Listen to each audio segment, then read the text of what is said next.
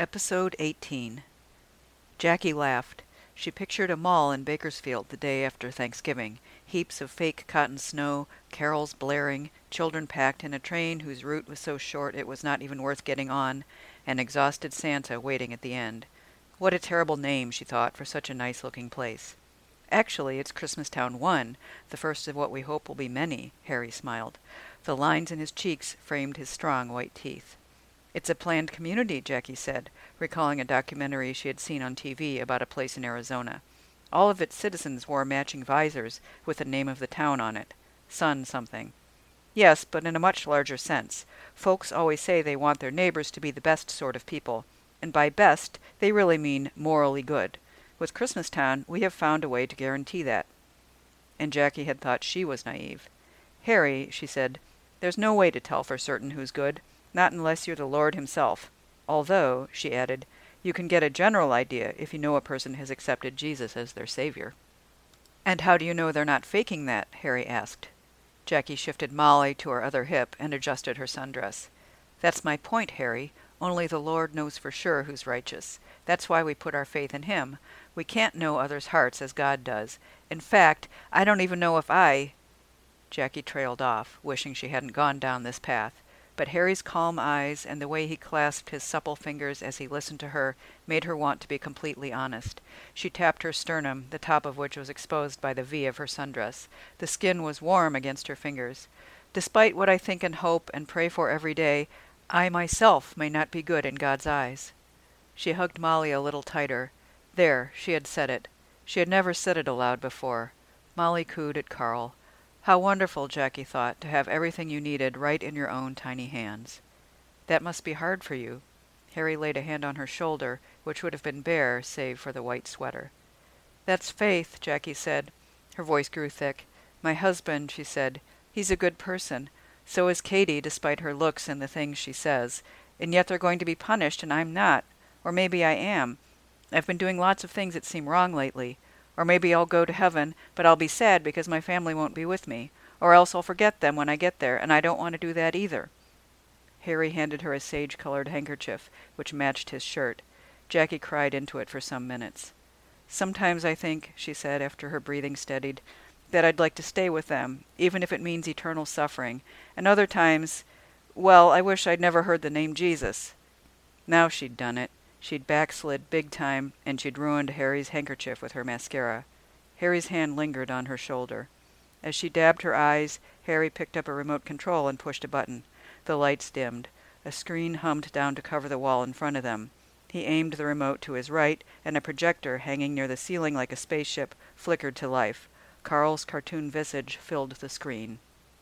The face of Carlsmart is, and always will be, Carl, said Harry, standing to formally begin his pitch. However, because he's not with us in the flesh— He paused, and Jackie pressed her palm to her chest in sympathy. He has certain limitations as a spokesperson. That's why, for nearly a year now, I have been searching for a very special child to represent Carlsmart's groundbreaking new initiative.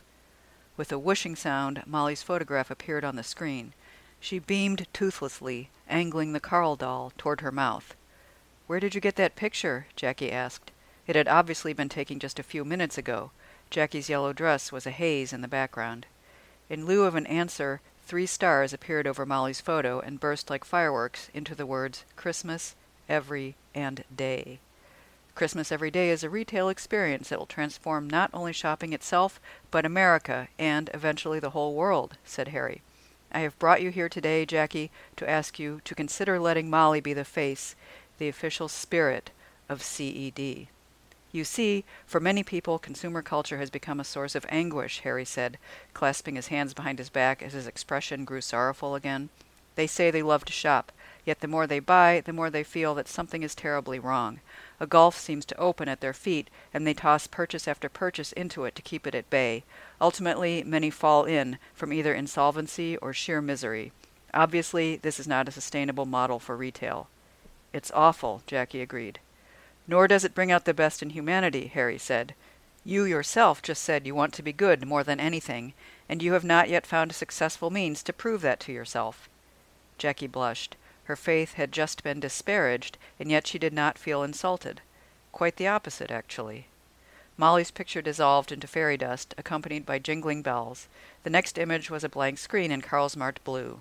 Phrases in puffy white Carlsmart lettering began filling the space. Each shopper creates Christmas list. Includes friends, family, coworkers, organizations, etc. Each shopper buys one gift from Carlsmart for everyone on list every day. Bulk advance buys okay. Bigger Christmas list equals bigger discounts. CED members will never agonize over their moral standing, Harry said, because they will be able to measure it precisely and increase it when necessary through their purchases. However, these are not purchases in the ordinary sense. Through CED, each item people buy from Carlsmart becomes invested with humanity's true purpose, which is giving to others. That's why we call CED members givers. Now, here comes the big payoff. The blue and white screen exploded and was replaced by new words materializing in rapid succession. Top 5,000 givers and immediate families are invited to live in Christmastown. This, Harry explained, was how Christmastown's citizens, aka the winners, would know that they and their whole community were the best people possible. Their values of generosity, kindness, and self-sacrifice had passed the most stringent test of all, competition through the free market.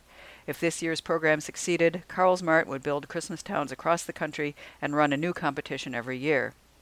America itself will become a better place to live, Harry said, as CED promotes giving throughout the land.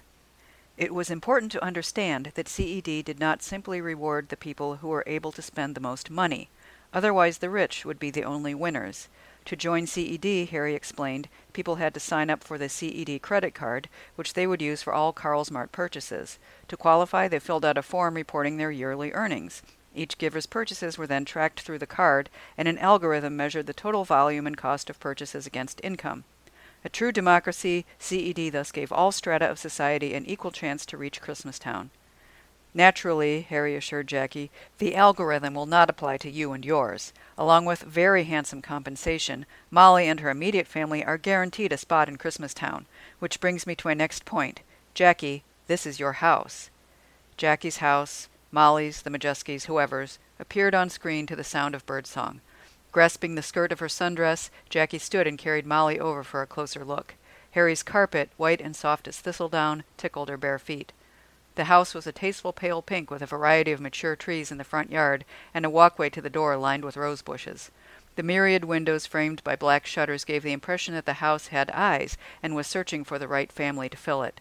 Inside, Harry clicked through the slides, Jackie saw a winding marble staircase, a spa, a walk-in steam shower with real ferns growing on the walls. 8 bedrooms. A much bigger family than Jackie's could live there, she thought, and never even lay eyes on one another. It's nice, Jackie said. It's the home I would choose for my own family if I still had one. Harry, standing beside her, let his sleeve brush Jackie's. She sighed and dug her toes into Harry's carpet. She felt happier already, just imagining the house with Kyle and Katie and Molly all secure inside, and Harry next door. "Where is Christmastown anyway?" she asked. "Mojave Desert." Jackie laughed. "But no one's going to want to live there. It's too hot." Christmastown would not work. Truly, Jackie was relieved to let go of the whole ridiculous idea before it got too comfortable in her mind. It was too much to ask of Molly. She was just a baby, for heaven's sake, not the Christmas spirit. Jackie would thank Harry for his time, shake his hand, holding it for a second or two longer than necessary, and say goodbye. Tomorrow she would apologize to Melvin and go back to work at Carlsmart, if he would have her. From now on, her work, her family, and her faith would be enough. Lightly touching the small of her back, Harry guided Jackie to the table. Reclaiming his cushion, he placed his fingertips on the dome over his model city. His touch sent faint ripples through the substance. "This dome is Carl's legacy," he said. "His death defined the limits of the material then known as Cemeterium.